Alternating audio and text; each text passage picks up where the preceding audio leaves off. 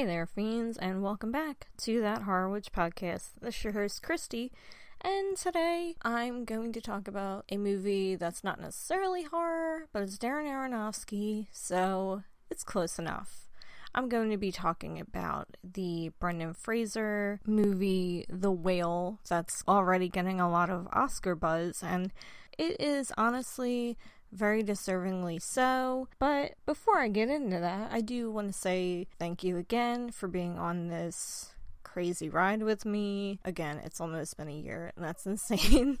I do want to say that I appreciate everyone who's tuned in, and I do have some plans for this upcoming year. Again, I want to be more consistent with podcasting because I let stress get to me and me fall off the wagon, and so I'm trying to do better. And again, before I get into everything, I do have plans to have guests on my podcast.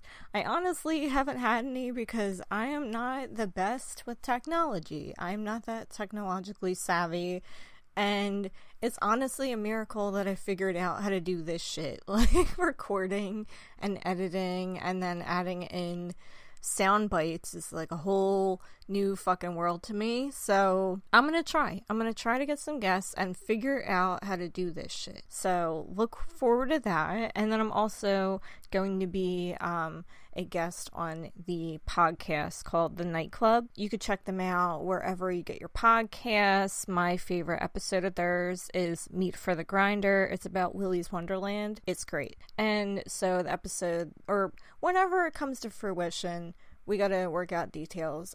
It's gonna be about Army of Darkness. So again, look for that wherever you get your podcasts. So, into The Whale. It is starring the wonderful, the GOAT, if you will, Brendan Fraser, who is beloved by, I don't know a single person who hates Brendan Fraser. And if I do, I don't want to hear it. So, I know a lot of people around my age who consider themselves 90s kids. He was amazing. We all loved him. I remember probably the first movie I saw him in was maybe a bootleg copy of Encino Man. And from then on, I was just like always looking forward to seeing what he was in. And in case you need to know about this man's roster, I'm only gonna give off my favorites. So, Encino Man, The Mummy 2, Monkey Bone, Blast from the Past, Bedazzled, and he was also in the show The Affair, and I hadn't gotten to the season that he was on, so I'm gonna have to go back to that show, because it was actually pretty good, and I had never seen him act in a dramatic role aside from this movie, and, you know, maybe a little scenes here and there from Bedazzled, but nothing really that was serious that showed his full range. Well, again, Bedazzled kind of does that too. But, and he was also really good, and I gotta pick up on this show again, because it's really good.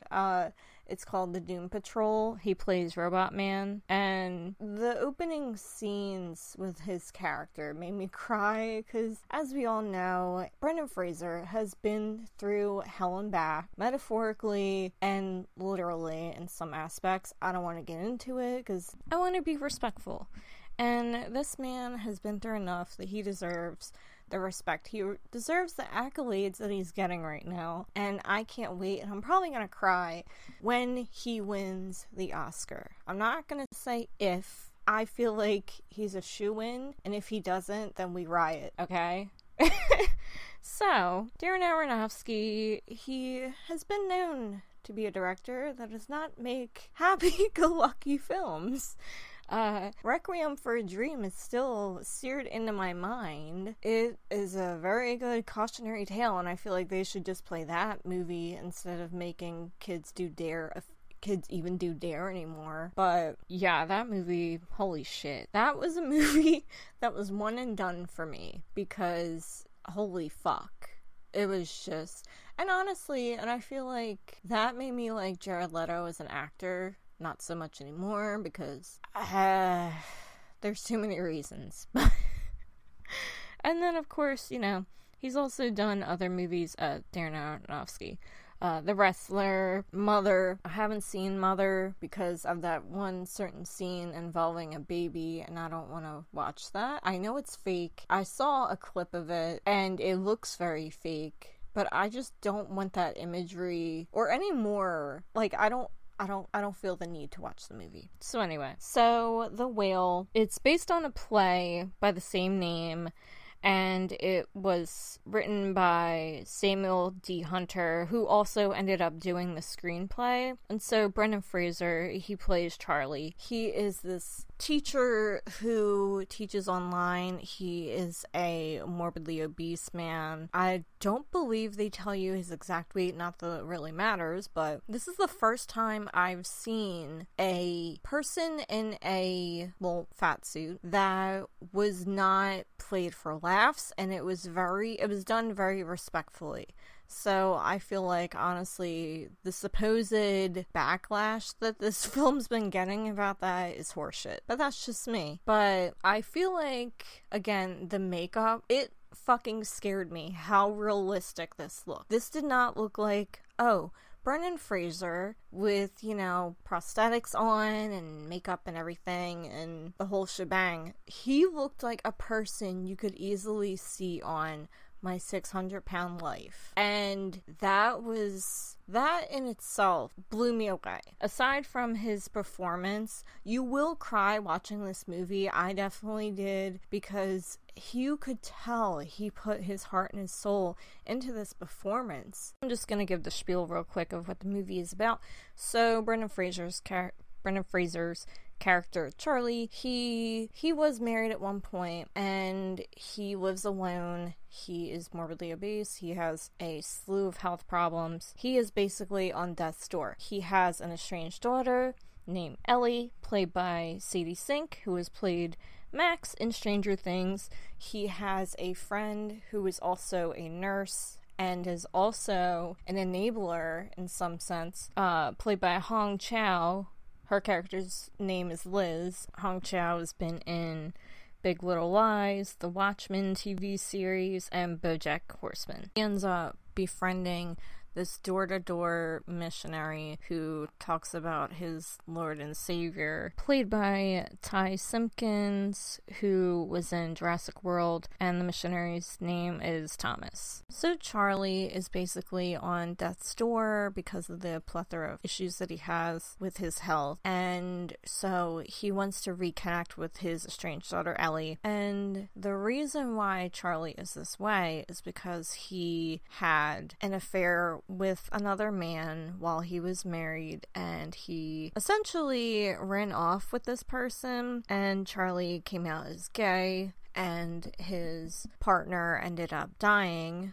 I'm not going to say how, but he dies, and Charlie obviously doesn't take it well. And so Charlie uses food as a coping mechanism, and not only that, not for pleasure, not for comfort, he uses it as a way to punish himself, as a form of self-harm. And again, with Darren Aronofsky, he may not be a part of the horror genre necessarily, but he is able to make you fucking disturbed. And this movie definitely fucking disturbed me when it came to Charlie gorging himself to the point where you can tell he's in physical pain after doing so.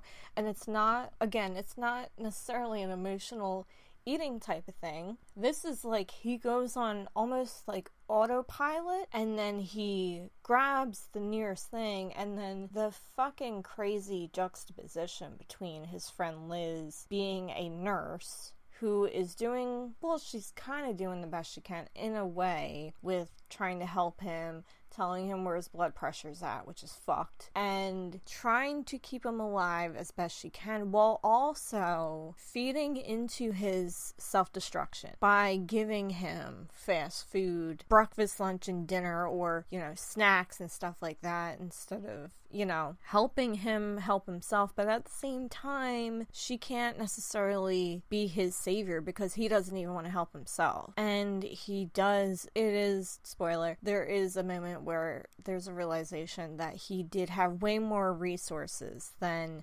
Liz had known, and so this causes kind of a rift.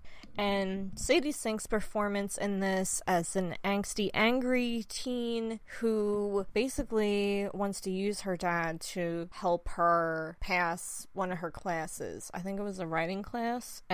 So she kind of uses that as an excuse to come around his place more often, and he kind of bribes her with money too. And I really loved their on-screen chemistry. I felt like it was believable. They even kind of look alike. And if you do some digging, one of Brendan Fraser's sons actually looks like he could be Sadie Sink's brother. Like, it's actually pretty uncanny. It's kind of creepy too.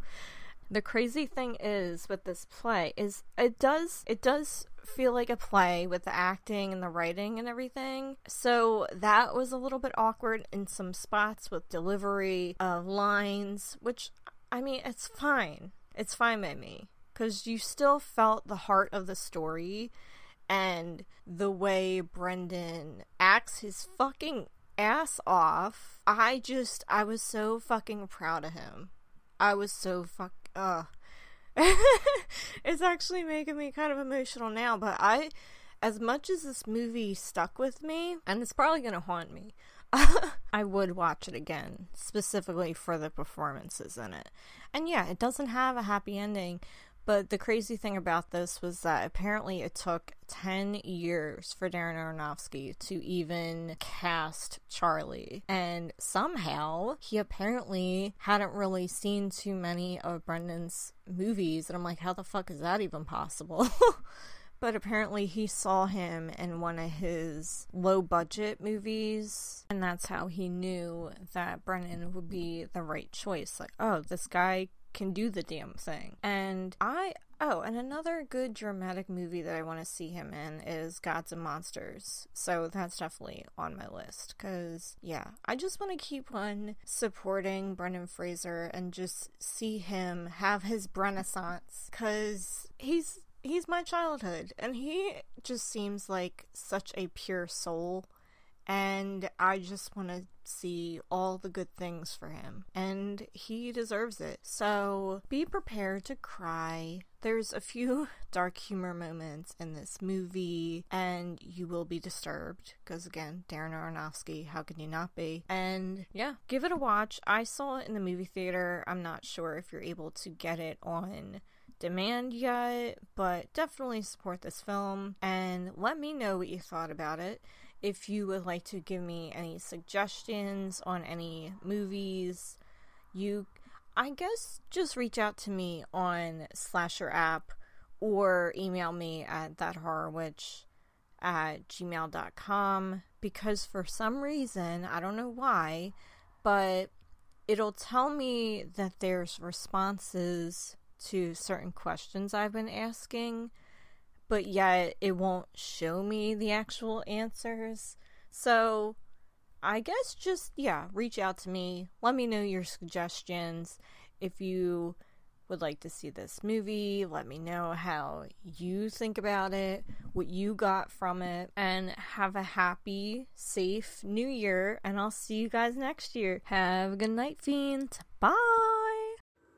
Just a reminder, fiends, if you enjoyed this episode or any other episode and you want to support this channel, you can feel free to donate any amount you like to the listener support button.